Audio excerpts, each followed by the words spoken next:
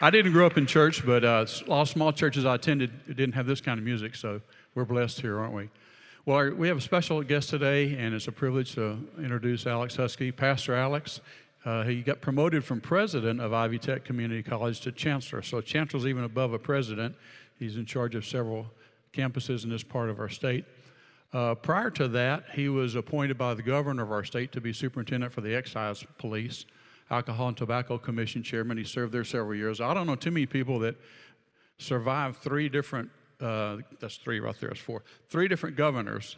It's unusual to go from one party to another, but Alex was able to do that because of his character and integrity. He's pastored New Bethany Church of God in Christ for many years. I knew him originally first, I think maybe at Grant Blackford when he worked there, and then he worked his way up from a patrolman to the assistant police chief at Marion. And he's got a wife, Eileen, who works at McCullough Middle School. Some of you guys that mentor there for criminal justice may meet her. He's got two grown children. Matthew works here at IT for IW, and his daughter, Alyssa, has their two grandchildren out in Utah. So there's a lot I can say about Alex. I want to say I got a letter from the governor one day. How often do you get a letter from the governor of the state? So I get this letter from the governor. He's appointed me to this commission, and it had Alex's name written all over it. So thank you for that, Alex. Those relationships have really paid off over the years. So if you want to get a good message today, some of you white people don't understand this. If you just talk back to the pastor, you can get a better message, okay? Can I get a witness? Okay, amen. So some of them get it, Alex. So I want you to prove that you can get that. You'll get a better message from Pastor Alex. So let's give a warm welcome to Pastor Alex Husky.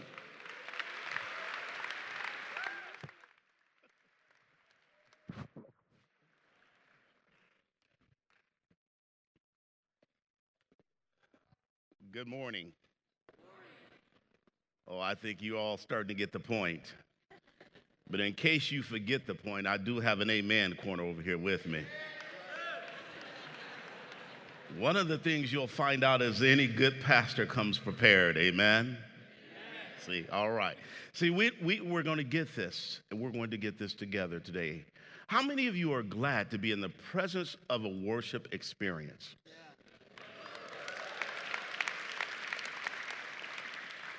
Well, some of you said, well, they made me come.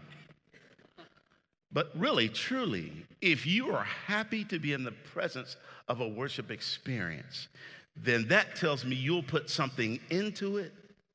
And if you put something into it, you can't help but to get something out of it. Mm-hmm. I read something in this book that we call Holy, and we're really going to get to the message here in a moment, but I just want to set a stage presence. I read something in this book called Holy, that if those who worship God will worship him in spirit and truth, that he would bless you back. So if you really want God to bless you, worship him in spirit and in truth.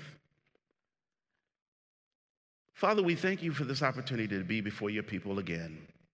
We thank you for this, your student body, these students who have come gathered into this place. No matter what their reason for coming to this school, you have blessed them and ordained this hour for them. Now we pray that you would equip them and allow them to gain whatever it is that you would have them to gain, and strengthen them as they continue their work, that they may become all that you want them to be. In your Son, Jesus' name, amen. If you would go with me, if you have an electronic device, now this is typical, we would say, if you would go with me to the book of Acts, the 14th chapter. I know that we have a tendency to print that and have it available, but 14th chapter, about verse number 19 in the book of Acts. I'm reading from the New International Version. And here's a little bit of a story, and it reads this. Just a few passages of this scripture. Then some Jews came from Antioch and Iconium and won the crowd over. They stoned Paul and dragged him outside the city, thinking he was dead. But after the disciples had gathered around him, he got up and went back into the city. The next day, he and Barnabas left for Derbe. They preached the gospel in that city and won a large number of disciples. They returned to Lystra and Iconium and Antioch, and strengthening the disciples and encouraging them to remain true to the faith. We must go through many hardships to enter the kingdom of God, they said. Paul and Barnabas appointed elders for them in each church, and with prayer and fasting committed them to the Lord, in whom they had put their trust. I would imagine if I were to take a survey, and you'll all have to forgive me, I'm one of those preachers that moves around. But I would imagine if I were to take a survey in this, if we could call it a sanctuary, we won't call it a chapel for the moment, but if I were to take a survey, I believe that I could find many of you in this place today who, even though it is fairly young in the semester, many of you in this place would at least say that you have had one or two significant stressful events.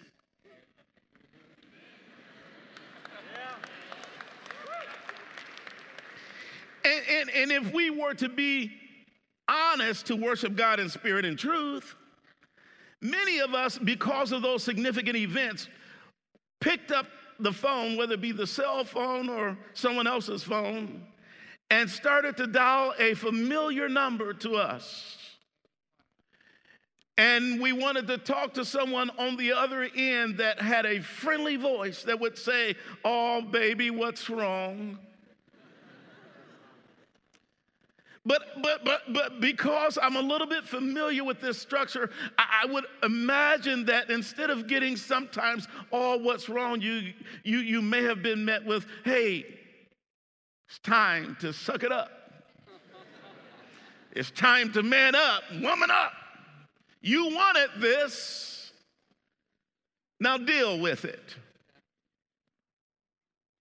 Oh, I hear laughter, so that must mean I've hit a few nerves in this place. But what I want you to understand, now can you imagine this? Can you imagine being sent on an assignment, and you know that your assignment is to do your best to win people over to a great cause, and you know that your assignment does not come without some controversy, a little bit of pain and suffering? So you have to make a decision. Is this assignment full of trials, or is this a training exercise? Trials or training. In this text that we read today, the apostle was on one of his many, many missionary journeys. He had preached the gospel that was full of peace, that was full of love, that was full of hope, that was full of joy, that was full of all the things that God wanted him to do. But yet and still, someone found fault in this gospel that he preached. And because they found fault in the gospel, they dragged him and they took him out and they stoned him, thinking that he was yet dead. They left him there. But little did they know the power of the God that Paul served. You see, many of us, many of our situations that we've had in life, many of the trials and tribulations that we had in life, many of those things you thought were going to completely destroy you. But little did you know that God had a greater plan. Little did you know that the power of God had a greater mission for you in your life. Little did you know that the hope that God had for you was going to take you beyond the pain that you were experiencing in this time, but take you to a place where you can stand on the principles of hope. Being left for dead, the others came and surrounded Paul to take him to a place of safety, to take care of him, to nurture him back to health. But even in this, Paul would not allow his mission to be thwarted. He got up and went back into the city. And the next day, he left for a little while to take care of some mission work. You would say, well, brother preacher, how does this relate to where we are today in our lives? Many of you came to this school not really having a clue as to what you were going to do.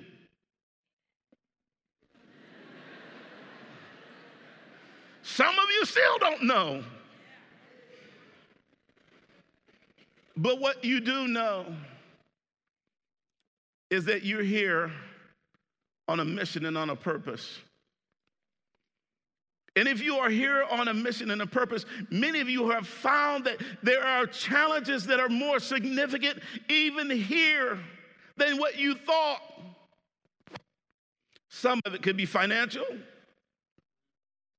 Some of it could be the classes are more difficult and involve more time and attention than you thought. Some of it, the environment is not exactly what you thought. Oh, and let's not forget, some of it is you don't know too many people who think like you think. Now, if I were to focus on anyone, I would say the latter is probably the most prevalent. That it doesn't seem like there are too many people that think like you think. Because you see, one of the things that I figured out a long time ago, that when you're going through training, sometimes your enemy, if they know that you are going through training, they want to confuse the training exercise so that you cannot pass. One of the things that Dr. Brady did not tell you is I'm an Air Force veteran. God bless you. Thank you. The first job I had in the Air Force was not so pleasant of a job. It was only because I wasn't as smart as I thought I was. I was trying to outsmart someone else, and I ended up in a job working in the bomb squad. Go figure. But one of the things they told us in our initial training for that position, they said, Airman, you have, in a critical situation, at best, a 20-second lifespan. If you don't do your job in 20 seconds or less, you can count it all goodbye. I'm getting ready to make a point because time is winding up, and I know y'all are on the clock. But before we leave, can we have a little church?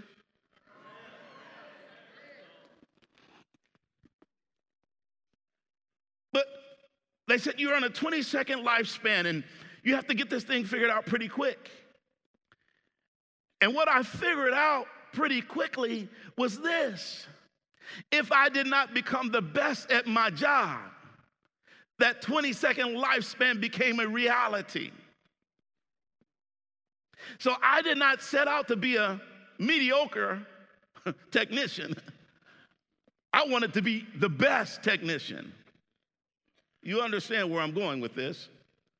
And wanting to be the best technician meant that sometimes I had some opposition that I did not expect to have, but the opposition was built upon the fact that someone else wanted to be the best. But what I learned out of that experience, now I didn't stay in that job too long. I got smart. I went to mental health services. I figured I needed help. No, that was the job I had in the military, sorry. But I want you to know that while I was on that journey to be the best in that job, what I began to do was realize that if I wanted to do anything in this world, and if I wanted to be successful, I had to do it with excellence, no matter what it was. So when I began to read this text about Paul and this journey that he was on, what I began to realize is that Paul recognizes that it must be done with excellence if I am to be successful in winning souls for Christ. If I am to be successful in this missionary journey, I must do everything I do with excellence. I cannot do it with mediocrity. I cannot do it trying to just get by. I cannot do it just trying to make it work. But Paul realized that I've got to do this with the type of passion that Christ would have done it himself. Then he returned to this place. And when he returned not as one wanting to hide behind the past. You see, sometimes that's what your enemy, Satan, wants you to do. He wants you to hide behind your past. Don't hide behind your past. It's your past. Recognize it as your past. Move on. Move on from your past. Learn from it. It was a training exercise. It was a trial, but turn it into a training exercise. Now, Lord, I have strength to stand in a place where I couldn't stand before. I have hope to love in a place where I couldn't love before. I have joy in a place to worship that I couldn't worship before. I have joy in my soul that's unspeakable now. I'm going to move on from my past. I'm going to embrace this future that you have for me. I'm going to embrace this hope that you have for me. I'm going to embrace this love that you have for me. I'm going to embrace this newfound strength that you have for me. But recognize another trial is yet to come. So treat that one as a training exercise too. After Paul continued to strengthen the disciples, encourage them to remain true to their faith. Listen to this. Remain true to your hope. Remain true to your dream. Remain true to your faith. Remain true to your relationships. Remain true to your love for Christ. Why? Because Paul says this. As long as you live on this earth, as long as you're a part of this world, it will not be utopia. You're going to have many of trials. You're going to have many of tribulations. You're going to have many hardships. But don't allow these hardships, these trials, to kill your spirit. Turn them into training exercises. Turn them into things that you can use to grow from. Turn them into using them for hope and for peace. Because you know what? For as many of you that have role models out there, for as many of you who have been watching someone hoping that they could shed some light on how to be a better success to you, there's somebody that's watching you. There's someone that's watching your very move. There are people that you don't know who have you in heart. I'm going to end this with this. And this is really about turning your trials into training. And I brought up my military experience because I want you to know this, that after I got out of active duty military, I stayed in the reserves for a period of time. And this thing that many of us know of as now Desert Shield and Desert Storm started, and I got called back to active duty not one time, not two times, but 3 times. And when I got called back to active duty, they kept sending me to the same place. I was hoping that they would send me to a different place because I wanted a different experience. But the last time they sent me to this base to work, something was different about this time. And when I got there, there was a name on the office door where I had occupied. And that name said Senior Master Sergeant Walter Cordova. And I looked at that sign and it brought tears to my eyes. The reason why it brought tears to my eyes because, you see, when I was a young airman and I was coming out of the explosive ordnance disposal career field and starting in behavioral health, Senior Master Sergeant Walter Cordova was my training supervisor. And Senior Master Sergeant Cordova, now I will tell you this just real quickly, looking at the time, but I actually went into the military because I was trying to run from my calling. Folks had told me what I was supposed to be, and I didn't believe them. And I was running. I'm just being honest with you. I was running from my calling. I wanted to get as far away from those folks at my church. Okay, I just needed to see the heads nod. That had prayed for me and told me what God was calling me to do. I didn't want to hear that. I had other plans. I wanted to be a professional kickboxer, believe it or not. And anyway, I entered the military to get away from that. But Sergeant Cordova kept saying to me, Husky, there's something different about you. And he said, whatever you do, God's going to bless it because he has plans for you. Now, I told you what I tried to run away from. I can't run away from this because I have a 6-year commitment. You don't just walk away from it. But he had told me, whatever, put forth excellence in your well-doing. And after a period of time, I heard him and I listened to him and I did that. What I found out is that when it came time for the orders to be issued, he was the superintendent of behavioral health for the Air Force. And when it came time for orders to be issued, he saw my name. And instead of letting me go to the place near Kuwait where I was supposed to go, he contacted headquarters and told them, I want this man to come and take my place as superintendent of behavioral health for the Air Force. Because I know the job he's going to do. Now, I only tell you that story because I want to make this point.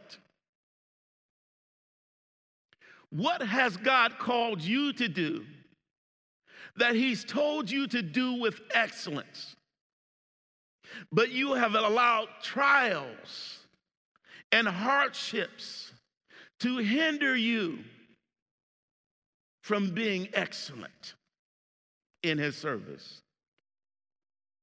I'm telling you today, look back at those trials and say, wait a minute, what the enemy meant for evil, Lord, I need you to give it to me to stand on today so that I can be who you have called me to be.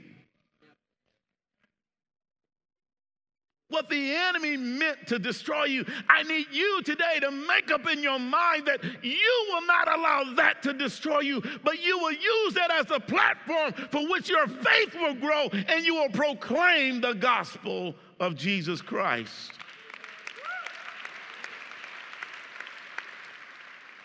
Because I don't care what you look at in our society right now, we need God like never before. And if we can learn to love each other and learn to love God the way that we're supposed to love him, guess what? The enemy loses. Saints win.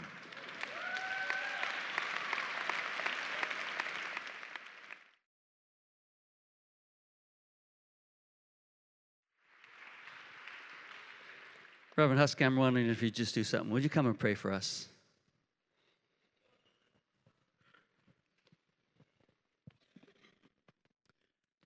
Father, again, we thank you for this, your family of believers, your family of hopefuls. And Father, we ask you now to search our hearts and our minds. Bring us to a place of resolution with all of the trials and temptations that have come against us. But help us to stand now on your word. Help us to stand on your will and your understanding. And Father, give us the strength now that we might grow and become who you would have us to be. Thank you for these, Lord, that led worship today. And Lord, even let the power and the anointing of this worship experience not only bless those that are here, but move throughout this campus.